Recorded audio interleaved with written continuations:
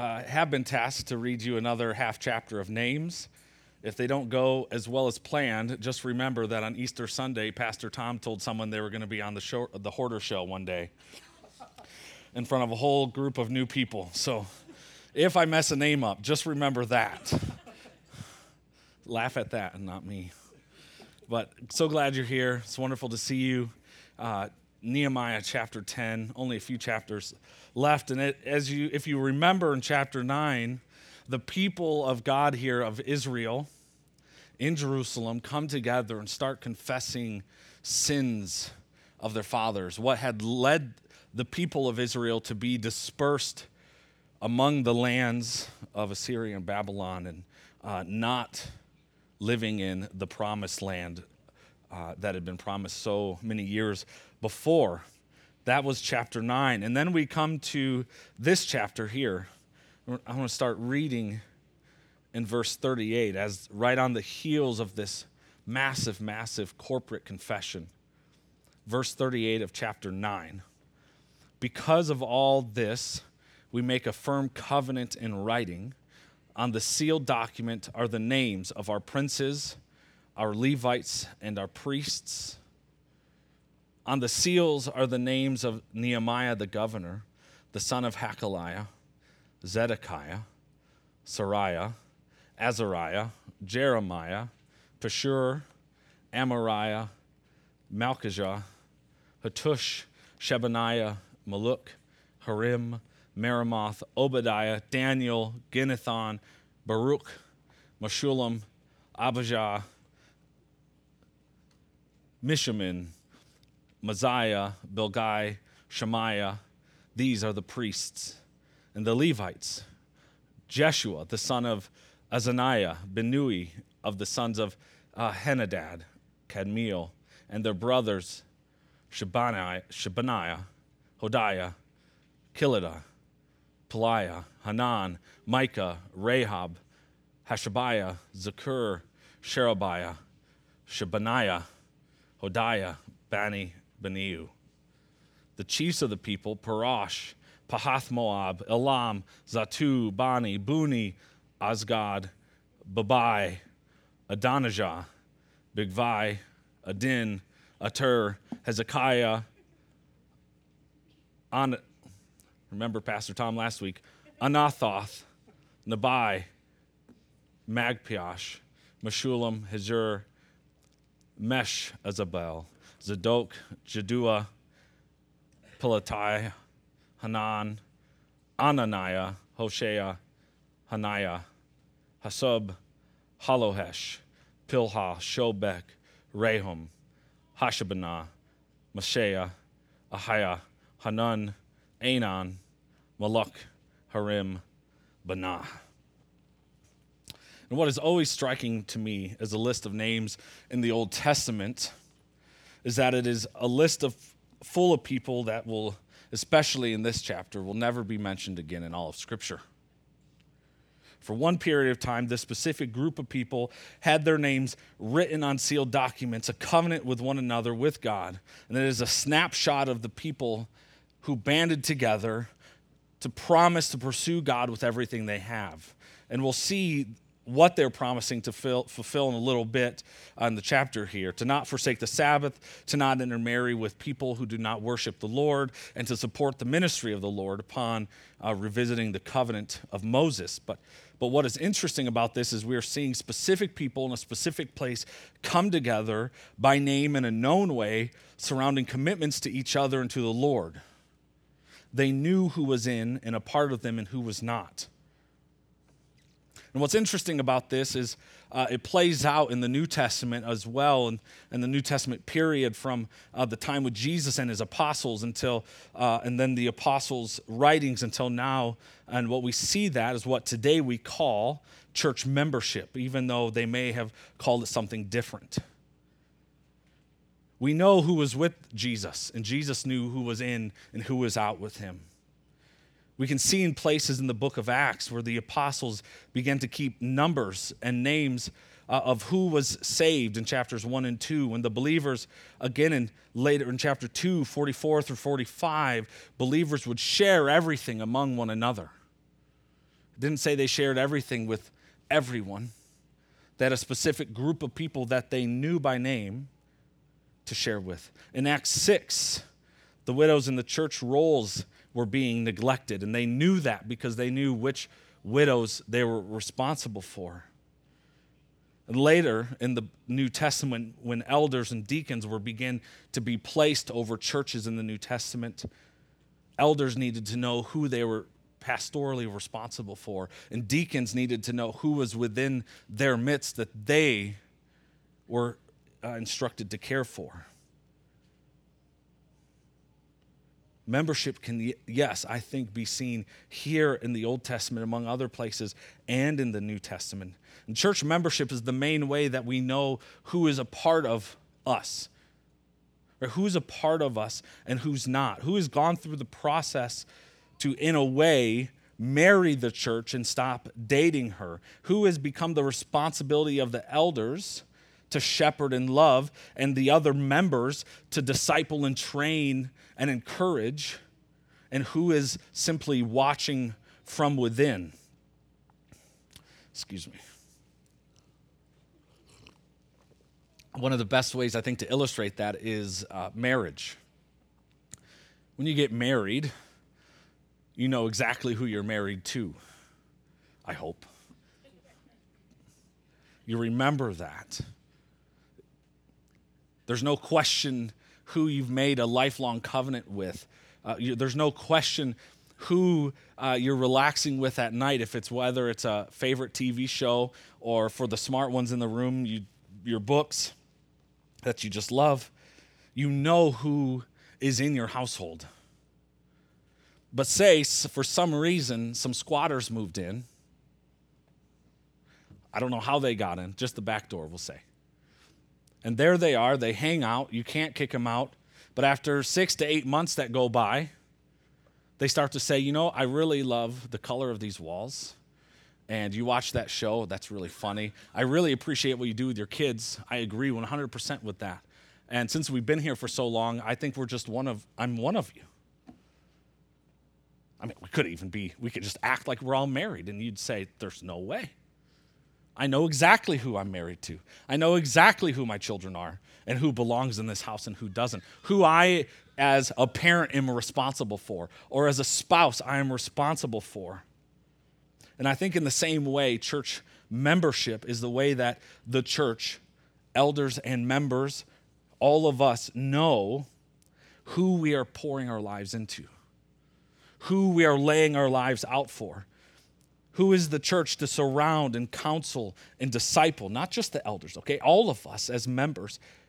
Who are we to love, disciple, and love throughout our lives here? Why is it painful when someone who is promised and covenanted in membership, who just disappears overnight to another church? Why is that just as painful as a divorce? And why is there such joy when a brother or sister repents and heals relationships and conflicts in that? Is because we promised to one another through that membership promise that we will live this life pursuing Christ together. My second point, coming from the rest of the chapter that we'll read together, is that members care about the church, its mission, and its people. So let's read on. Verse 28, right to the end. It'll go by faster. There's less names. Verse 28, the rest of the people, the priests, the Levites, the gatekeepers, the singers, and the temple servants. Isn't that a great way to just summarize everything?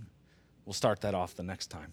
And all who have separated themselves from the peoples of the lands to the law of God, their wives, their sons, their daughters, all who have knowledge and understanding, join with their brothers, their nobles, and enter into the curse and an oath to walk in God's law that was given by Moses, the servant of God, and to observe and do all the commandments of the Lord our Lord and his rules and his statutes. We will not give our daughters to the peoples of the land or take their daughters for our sons. And if the peoples of the land bring in goods or any grain on the Sabbath day to sell, we will not buy from them on the Sabbath or on a holy day. And we will forego the crops of the 7th year and the exaction of every debt. We will also take on ourselves the obligation to give yearly a third part of a shekel for the service of the house of our God, for the snow bread, the regular grain offering, the regular burnt offering, the Sabbaths, the new moons, the appointed feasts, the holy things, and the sin offerings, to make atonement for Israel. And for all the work of the house of our God, we, the priests, the Levites, and the people have likewise cast lots for the wood offering, to bring it into the house of our God, according to our fathers' houses, at times appointed year by year, to burn on the altar of the Lord our God, as it is written in the law.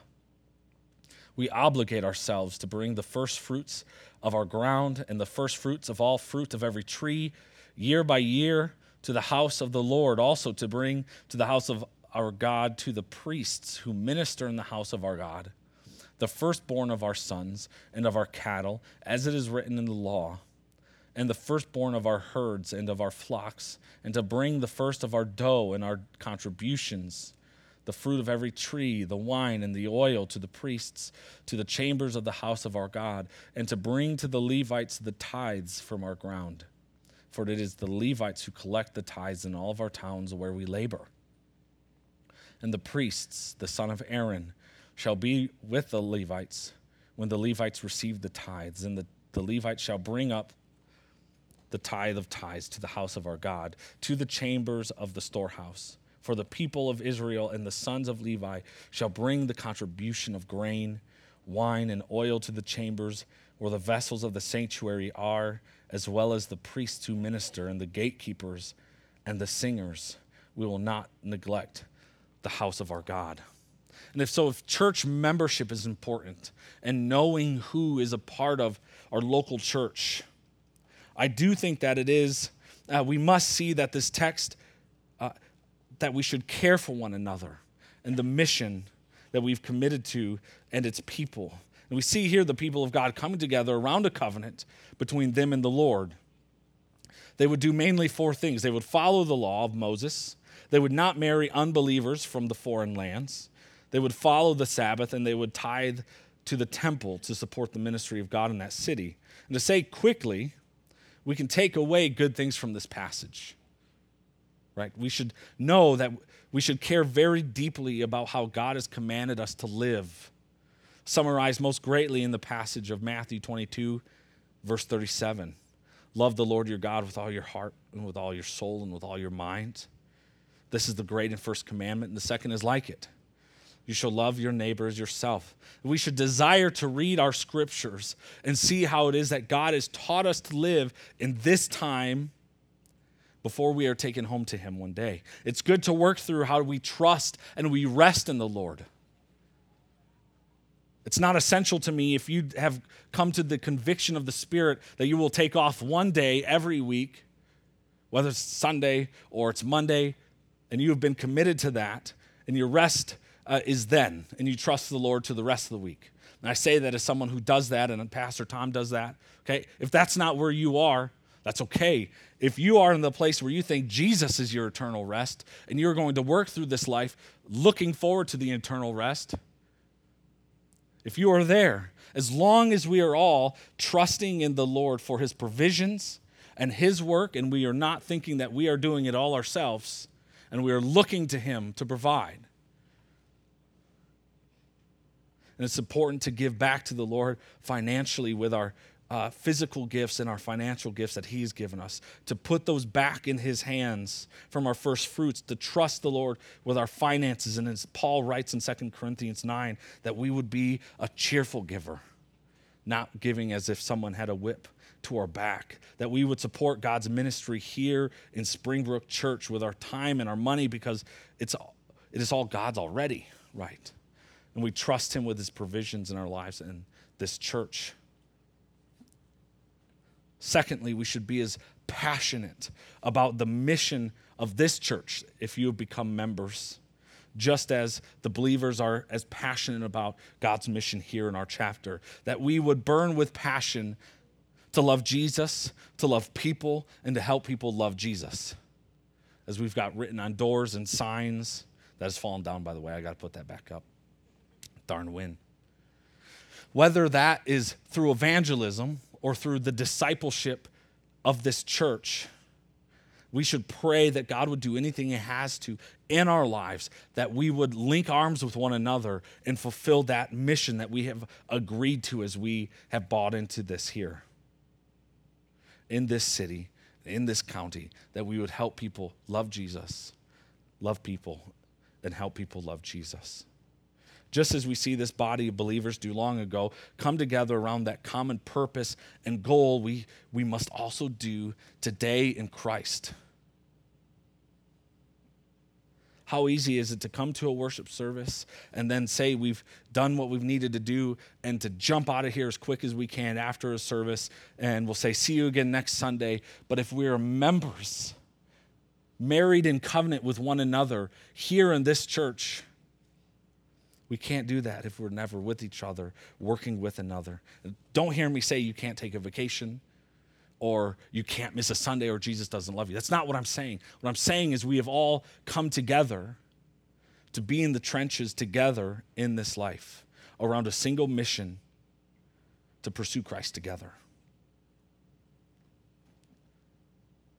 My final point, as I try to move through this quickly, is I think this point that underscores the whole book of Ezra and Nehemiah, and it is that God is a God who forgives. I think a point that we should pause and reflect on is that these two books, that to even make it possible, is that God forgives. And if you remember, what they've just confessed is that they have done everything as a people historically, everything they could possibly do to get dispersed from the promised land that was specifically chosen and given to them. They did it. And after their sins were heaped up and collected, God sent them away for 70 years. But after they have come and humbled themselves and repented, God forgave them. Our God is a God who forgives. One of the main narratives of all of Scripture is that he forgives. If you read nearly every chapter of the book of the Bible, you will see a situation of a human being who has done something so egregious they deserve to be just struck down right there. And yet they're forgiven if they humble themselves and repent. And we especially see this in the life of Christ, the Son of God, who spent his entire earthly life setting the tone, or I should say more accurately, continuing the tone of forgiveness in this life. In Luke chapter 5, Luke writes about a group of men who knew Jesus was in town, teaching in someone's home, and they had a man who was paralyzed, who couldn't move by himself. And what did they do? They climbed up on some random person's house, they destroyed their roof, found a bed to lower him down into, and say, please forgive this man. And what did Jesus do? Your sins are forgiven. Get up and walk. And up he goes, back out of the house. He's in the business of forgiving. He not only forgave the sins of the man lowered through the roof. In Luke 7, Jesus forgave the sins of a woman who, if you remember, cried on Jesus' feet and then used her own hair to wipe his feet clean. Jesus forgave her sins. Possibly the most famous passage. We read it last week, and we're going to read it again because it is just simply amazing the way someone so vile and evil could be hung upon a cross, yet he is still within the realm of forgiveness. In Luke chapter 23, verse 35, this is Jesus on the cross, and the people stood by watching, but the ruler scoffed at him, saying, he saved the others, let him save himself, if he is the Christ of God, his chosen one. The soldiers also mocked him, coming up and offering him sour wine and saying, if you're the king of the Jews, save yourself. There was also an inscription put over him, this is the king of the Jews. And one of the criminals who were hanged railed at him, saying, are you not the Christ? Save yourself and us. Could you imagine being so bitter about what you've done in your life that you could sit with your dying breath cursing at the Son of God? But the other man rebuked him, saying, do you not fear God, since you are under the same sentence of condemnation? And we indeed justly, for we are receiving the due reward of our deeds, but this man has done nothing wrong. And he said, Jesus, remember me when you come into your kingdom. And Jesus said to him, truly I say to you, today you will be with me in paradise. Jesus forgives sins. And he didn't stop while he was on this earth. He continued, as Paul writes in Ephesians 1, chapter 3, with every spiritual blessing in heavenly places, even as he chose us in him before the foundation of the world, that we should be holy and blameless before him. In love, he predestined us for adoption to himself as sons through Jesus Christ, according to the purpose of his will, to the praise of his glorious grace, with which he has blessed us in the beloved. In him, we have redemption through his blood, the forgiveness of our sins, according to the riches of his grace. Colossians 1, 9 through 14, I'll just summarize that the Father has delivered us from the domain of darkness and transferred us to the kingdom of his beloved Son, in whom we have redemption, the forgiveness of sins.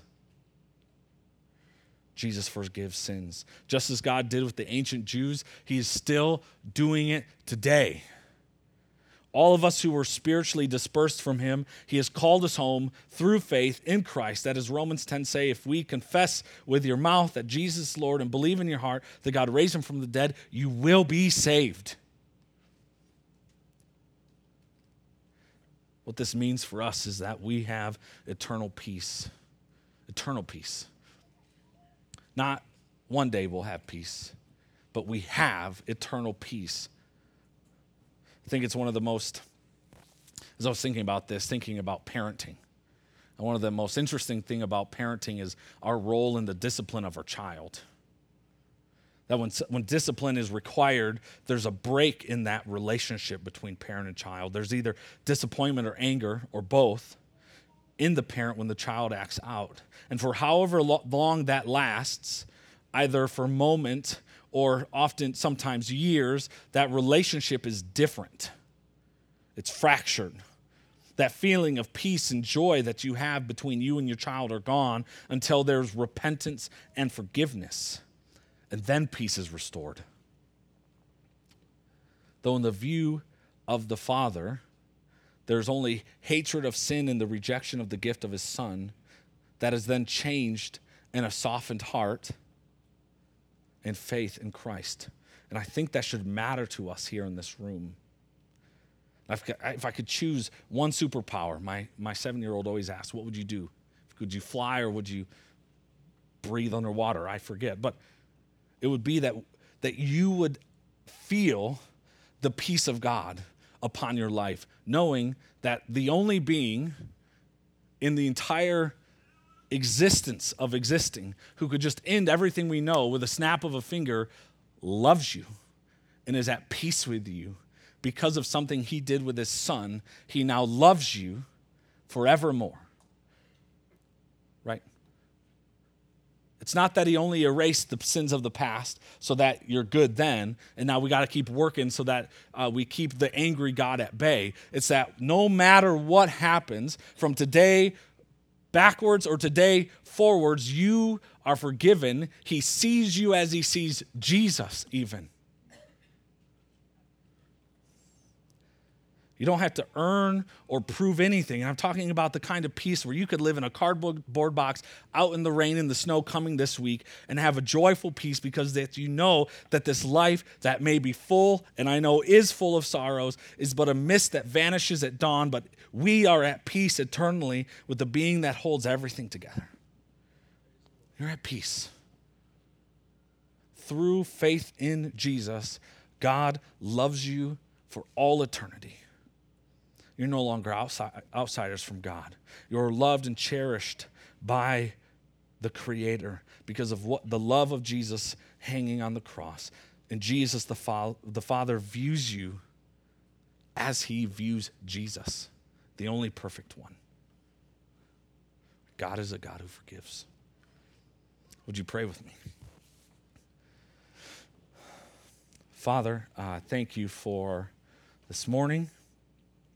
Even in the gray rain, you are good.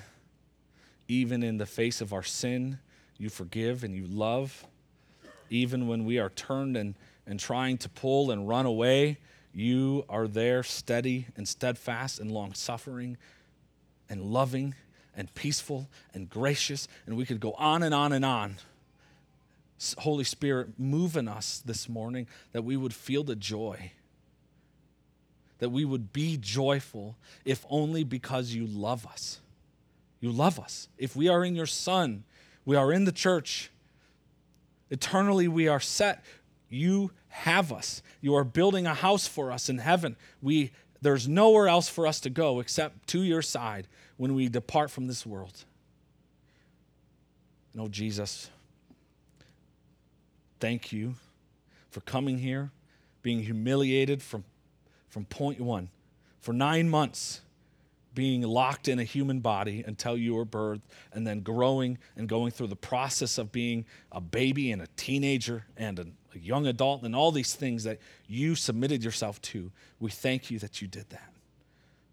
All the way to death on a cross for every one of your chosen believers. For everyone that would be your church, you did it for. And I thank you for it, because we deserve the opposite, and that is your grace. We deserve the opposite. We love you, Lord. Help us now as we turn our hearts to the communion table and to the worship in song. Help us, Lord. And we pray this in your Son's name. Amen.